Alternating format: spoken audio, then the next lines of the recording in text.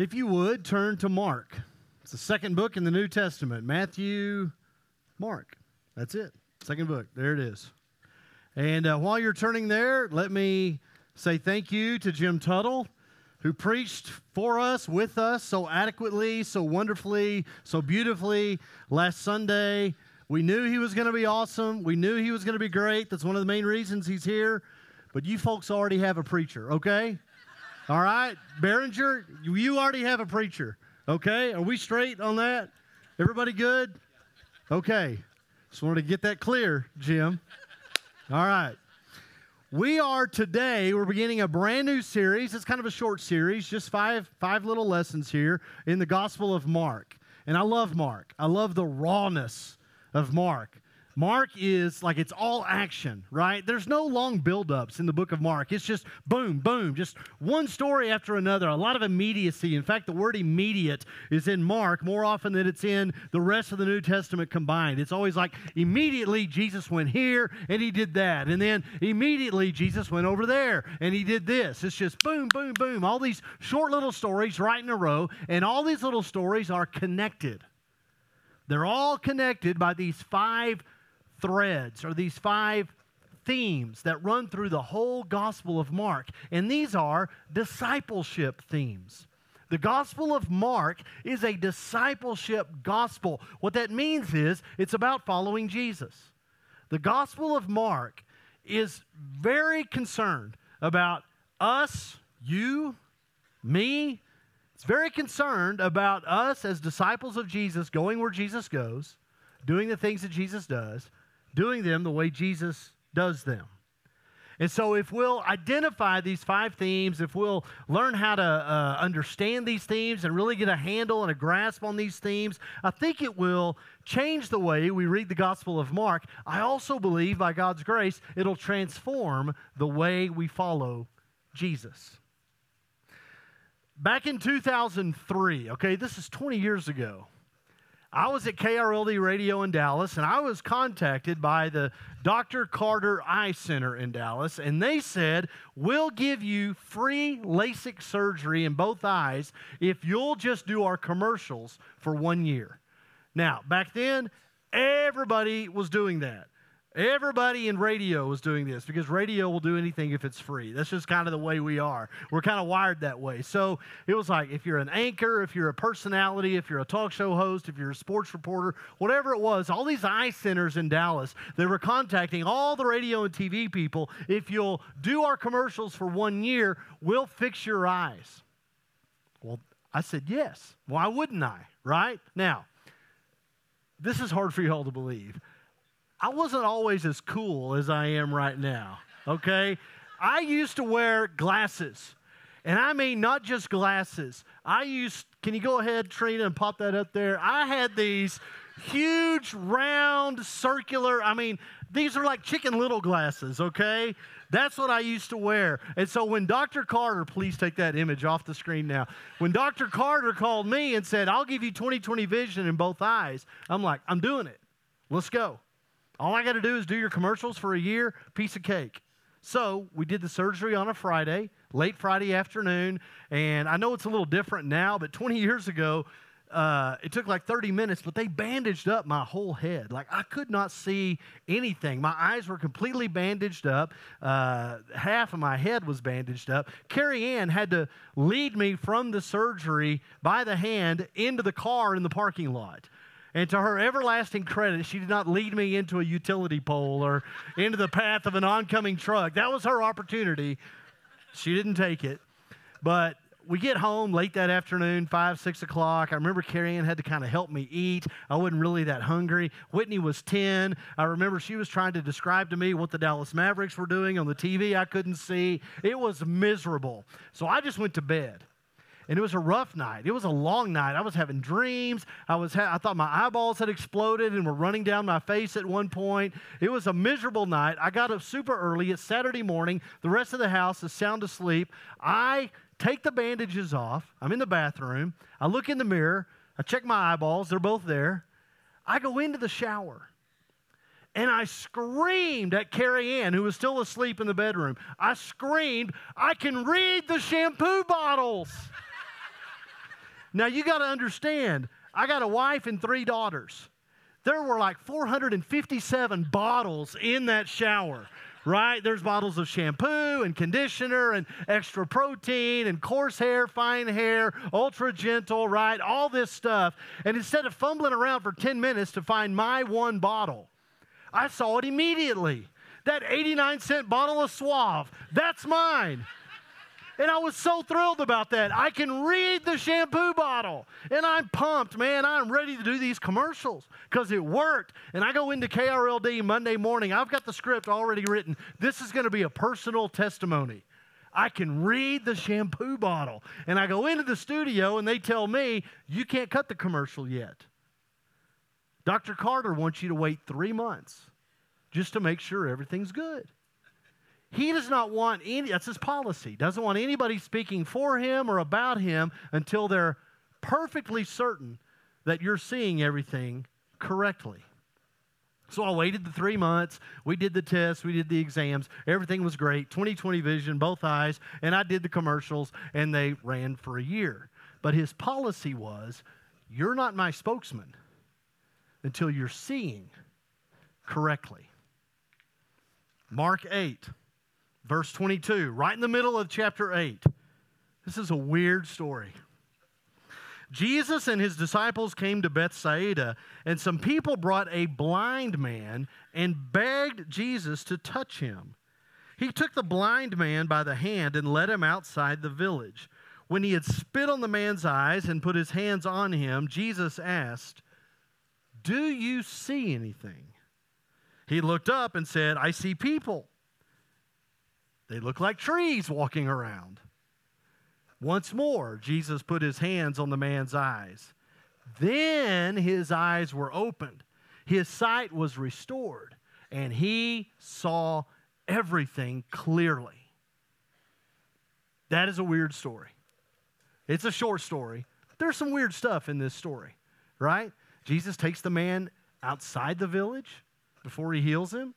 Jesus spits on the guy's eyes. You've got trees walking around, right? The weirdest part of the story, though, is what? Jesus had to heal him twice, right? That is so weird. Like it didn't take the first time. Jesus needed a do-over. And then when he does finally heal the guy on Jesus' second try, now he tells him, you go straight home. I don't want you going into the village. There's some weird stuff in this story. But there's no way to understand it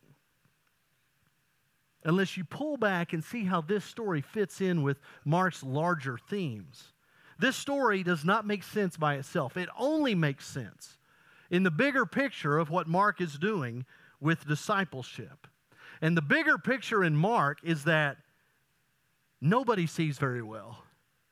Nobody in this gospel can see.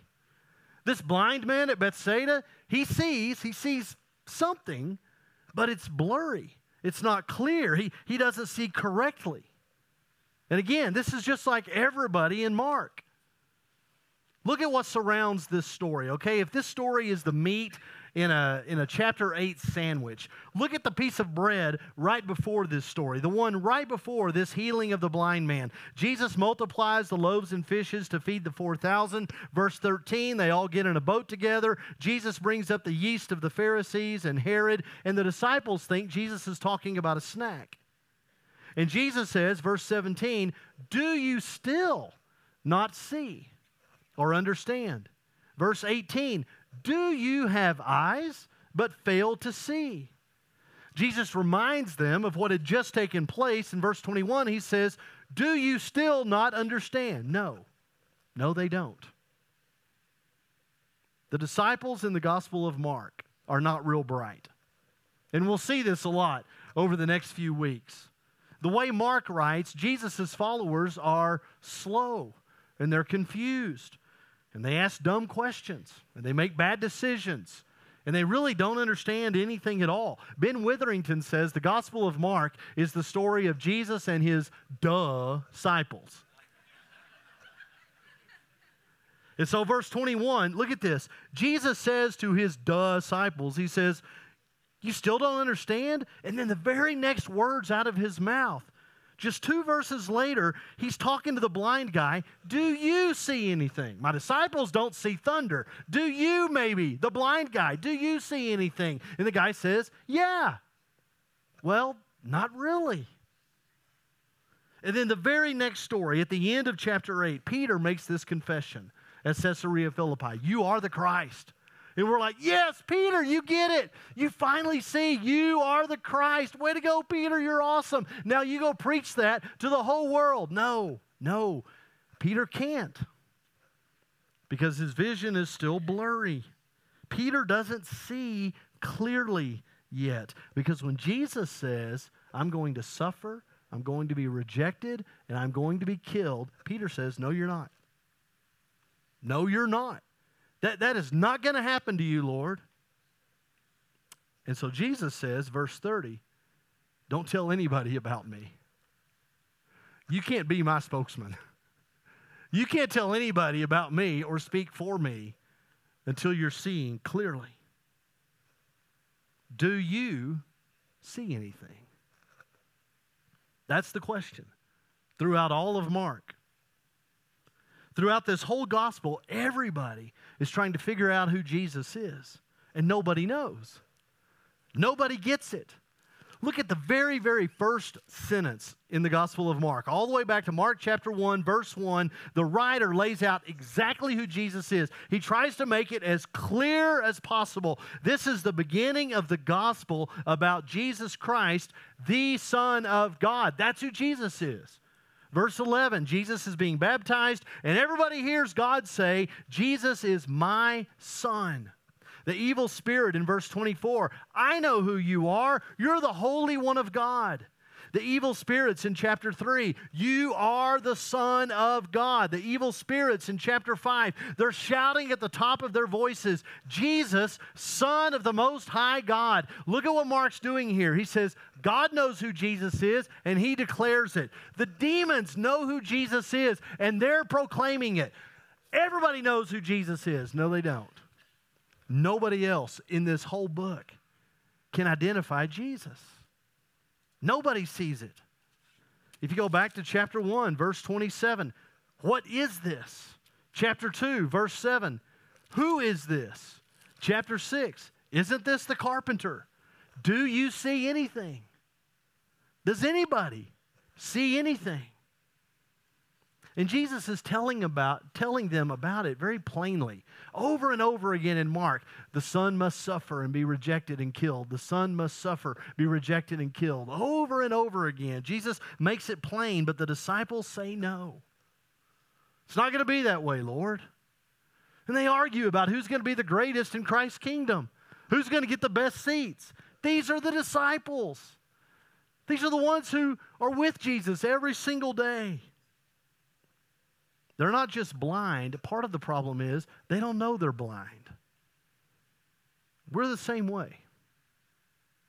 We're trained by our culture to see things a certain way. We're conditioned by our surroundings and the way that we've all been raised to only see things a certain way. Put that next slide up there, Trina. I want y'all to turn to the person next to you. Tell them which card is on the right. Tell them right now, which card is that? And now tell them which card is that on the left. Okay, the studies have shown that y'all are smarter than most people.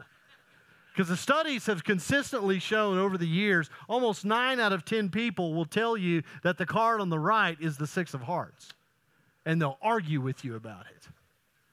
Because we only see what we've been conditioned, what we've been taught to see. And Jesus says, do you see anything? Do you see that the Christ has to suffer and be rejected and die? Do you see that? Because if you don't, then you're not seeing the whole thing clearly.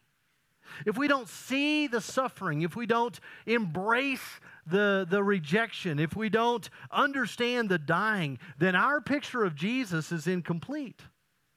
And the gospel we're preaching is only partially true. It's blurry.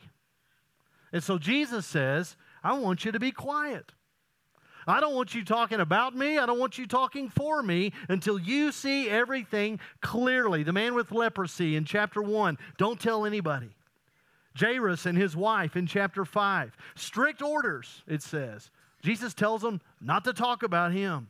The deaf man in chapter 7, Jesus commands him not to tell anyone. And now Peter and his disciples in chapter 8, don't tell anyone. Sometimes we don't see what's right in front of us.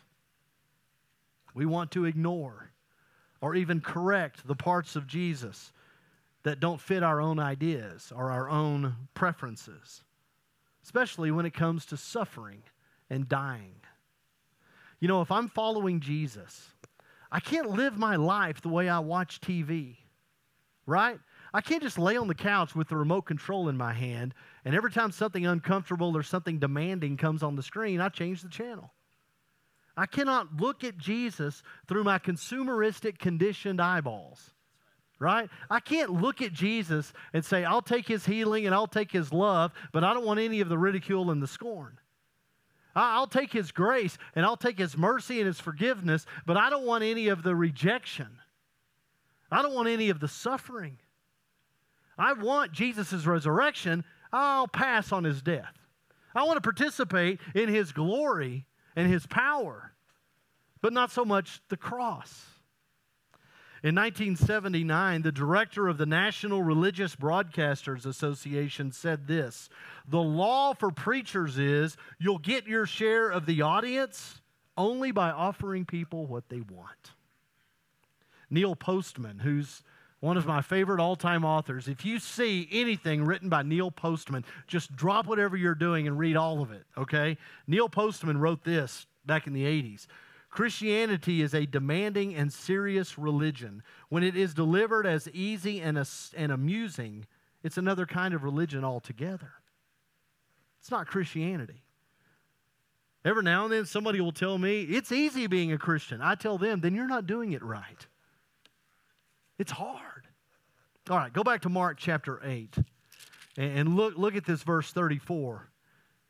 If anyone, these are the words of our Lord, if anyone would come after me, he must deny himself and take up his cross and follow me. Jesus is painting a vivid picture for his disciples. It's a cross. And we celebrate that, the cross, the image of the cross. We put it on our t-shirts and our necklaces and our bracelets, and we get cross tattoos, you know, and but some of us get cross tattoos. But, you know, we decorate our church buildings and our houses with crosses, and rightly so. But look at this. Do you see anything? Everybody in a line behind Jesus carrying a cross. Now, the disciples, they know what this looks like. Public executions were not uncommon in that day. A person carrying a cross is a condemned criminal. He's cursed. Walking through town in shame and disgrace. People screaming at him, people cussing him, spitting on him. People with the cross are despised, and they're doomed. They're hated. Do you see anything? Do you see yourself in this line? The Apostle Paul saw it, and he was blind for 3 days in Damascus before he saw it. But listen to Paul from 1 Corinthians 4. It seems to me that God has put us on display at the end of the procession, like people condemned to die. We have been made a spectacle to the whole universe, to angels as well as to people. We are fools for Christ. We are weak. We are dishonored. To this very hour, we go hungry and thirsty. We are in rags. We are brutally treated. We are homeless. When we are cursed, we bless. When we are persecuted, we endure it. When we are slandered, we answer kindly. Up to this moment, we have become the scum of the earth, the refuse of this world. Do you see anything? Jesus is speaking very, very plainly about this, but they still don't get it. And so Jesus says, oh, you're going to get it. You're going to see it. You're going to see the kingdom of God come with power. Okay, when's that going to happen? At the transfiguration? Yeah, that's part of it. But the kingdom of God comes with power at the cross. According to Mark, the cross, that's where we really see the Christ. Mark chapter 15. Go to the account of the crucifixion. Listen to the people at the cross and what they want. Verse 32. Let this Christ, this King of Israel, come down now from the cross that we may see and believe. Nobody can see it yet. Verse 36. Leave him alone, talking about Jesus. Let's see. Nobody sees yet. They want to. And then verse 37. With a loud cry, Jesus breathed his last. And when the centurion who stood there in front of Jesus heard his cry and saw how he died, he said, surely this man was the Son of God. He's the only one in Mark who says what God said about Jesus in the first chapter. Because everything becomes clear at Calvary. Nothing's blurry at the cross. Everything becomes very clear, even for this centurion, this pagan, idol-worshiping, bacon-loving Gentile. He sees it when he sees how Jesus dies. Seeing the kingdom of God come with power. That's about the cross. The very definition of glory and power is changed at the cross. Take up your cross and follow me. Okay, where are we going, Jesus? We're going to die. Jesus is not asking for us to make little adjustments and minor changes to our lives. He demands a complete overhaul. Jesus is not offering self-fulfillment or self-improvement or uplifting spiritual experiences. Church, he offers a cross. And he's not asking you to try on a cross for size and see if you like it or not. He's not asking for a few specially talented volunteers to carry a cross for some kind of spiritual extra credit. And we can survey the wondrous cross, we can kneel at the cross, we can love the old rugged cross till the cows come home. But Jesus calls us to carry the cross. Live the cross. I've heard most of my life that Jesus died so I don't have to. That's not true. Jesus died to show me how to. To show me how to embrace suffering and rejection. To show me how to understand sacrifice and death as God's will for all of us. But we have to look at the cross. I think we'll see everything a lot more clearly if we just consider Jesus' death on the cross. A couple of things in particular. I think there are a couple of very, very hard things that we'll see more clearly when we consider Jesus on the cross. The first thing is, when you're suffering, now hear me, when you're suffering, it may not be real clear to you why you're suffering. Now I know not everybody in this room is suffering right now. Some of you are. Some of you, I know, because I know your stories. I know some of you in this room right now, you're in a place of pretty dark and terrible pain and suffering. And you may have you don't know why. There's no reason for your pain. You can't understand it. Just like the disciples couldn't understand the suffering of Jesus. Maybe the reasons for your suffering are not real clear. But I think when you see Jesus on the cross, you can at least know what are not the reasons for your suffering. It's not that God doesn't love you. He does. He loves you very much. You know, Jesus hung on that cross in agony. But the Father's love for the Son was not diminished. It wasn't compromised, not one bit. And it's not that God doesn't have a plan for you. And it's not that God has abandoned you. The cross actually shows us God's presence in the middle of suffering. It shows us that God's at work. He is doing marvelous things. He's doing eternally significant things, even in the middle of your suffering. Even when your suffering doesn't make sense, God is present. And He loves you. He loves you very much. And the second thing is, when we see how Jesus dies, we see very clearly how God is saving the world. We see how God is transforming the world and how our God intends to win the victory. Church, politicians are not going to save this world. Platforms and parties are not going to change this country. This country and this world are not going to be won by votes or armies or power or partisanship or money or by violence. Only our God in Christ can save this world. God only. Amen? And our God, His way is the way of death. His way is the way of sacrifice, in the way of suffering.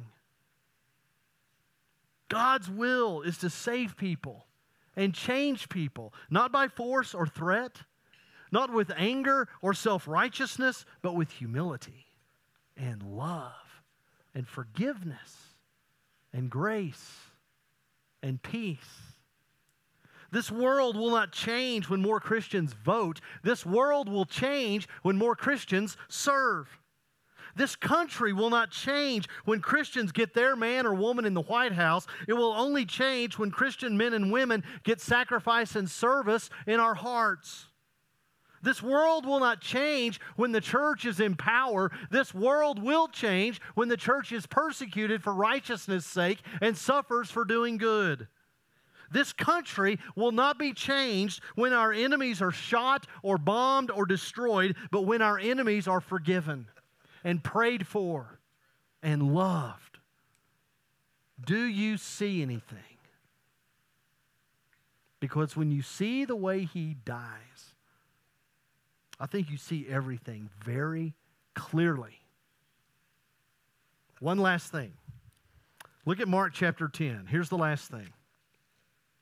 This is the only other blind guy in the whole book of Mark. There's only two. Here's the other one. This is Jesus' very last miracle. This is His final healing as He enters Jerusalem in the last days of His life. So He's almost there. What Jesus came to do, He's about to do it. And blind Bartimaeus calls out to Jesus, "Son of David." That's the messianic title, right? It's just like Mark, to show us the only person in the whole gospel who sees Jesus for who He is the blind guy, right? And Jesus says, "What do you want me to do for you?" What do you want me to do for you? Jesus had just asked James and John that exact same question in the previous scene. Same words, same order, same question. What do you want me to do for you? James and John wanted power. They wanted authority. They wanted to sit on a throne and be in charge. Pilate asked the crowd the exact same question in chapter 15. What do you want me to do? Crucify Him. Herod, is it chapter 6? Where is it? Herod asked his dancing stepdaughter the same question. What do you want me to do? I'll give you anything. She wants John the Baptist's head on a serving tray because she's going to destroy whoever gets in the way of her family's lifestyle. The rich young ruler in chapter 10, he wants eternal life. He wants all the glory and no suffering. He wants the kingdom of God, but he also wants all of his possessions and his comfort. And then Jesus asked this blind guy along the way to Jerusalem, sitting by the way, it says, this way that's leading Jesus not to a throne of gold in the middle of the temple in the center of the capital city, but to a rugged cross in a rock quarry outside the city gates. What do you want me to do for you? I want to see. And it's done. Your faith has healed you. And there's no blur this time. There's no double vision. Bartimaeus sees clearly. He sees perfectly. This guy now sees everything, and he leaves his cloak behind. I'm assuming it's the only thing this guy owned. But he tosses it aside, and the scripture says he follows Jesus along the way. Along the way that leads to sacrifice and suffering and pain and salvation. Do you see anything? Peter finally did. Peter finally saw Jesus as the suffering and dying Savior he is. And Peter's vision of discipleship as ridicule and rejection and suffering and death, that finally came around too. Listen to the apostle from 1 Peter chapter 4. Dear friends, do not be surprised at the painful trial you are suffering as though something strange were happening to you. But rejoice that you participate in the sufferings of Christ, so that you may be overjoyed when His glory is revealed. If you are insulted because of the name of Christ, you are blessed, for the Spirit of glory and of God rests on you.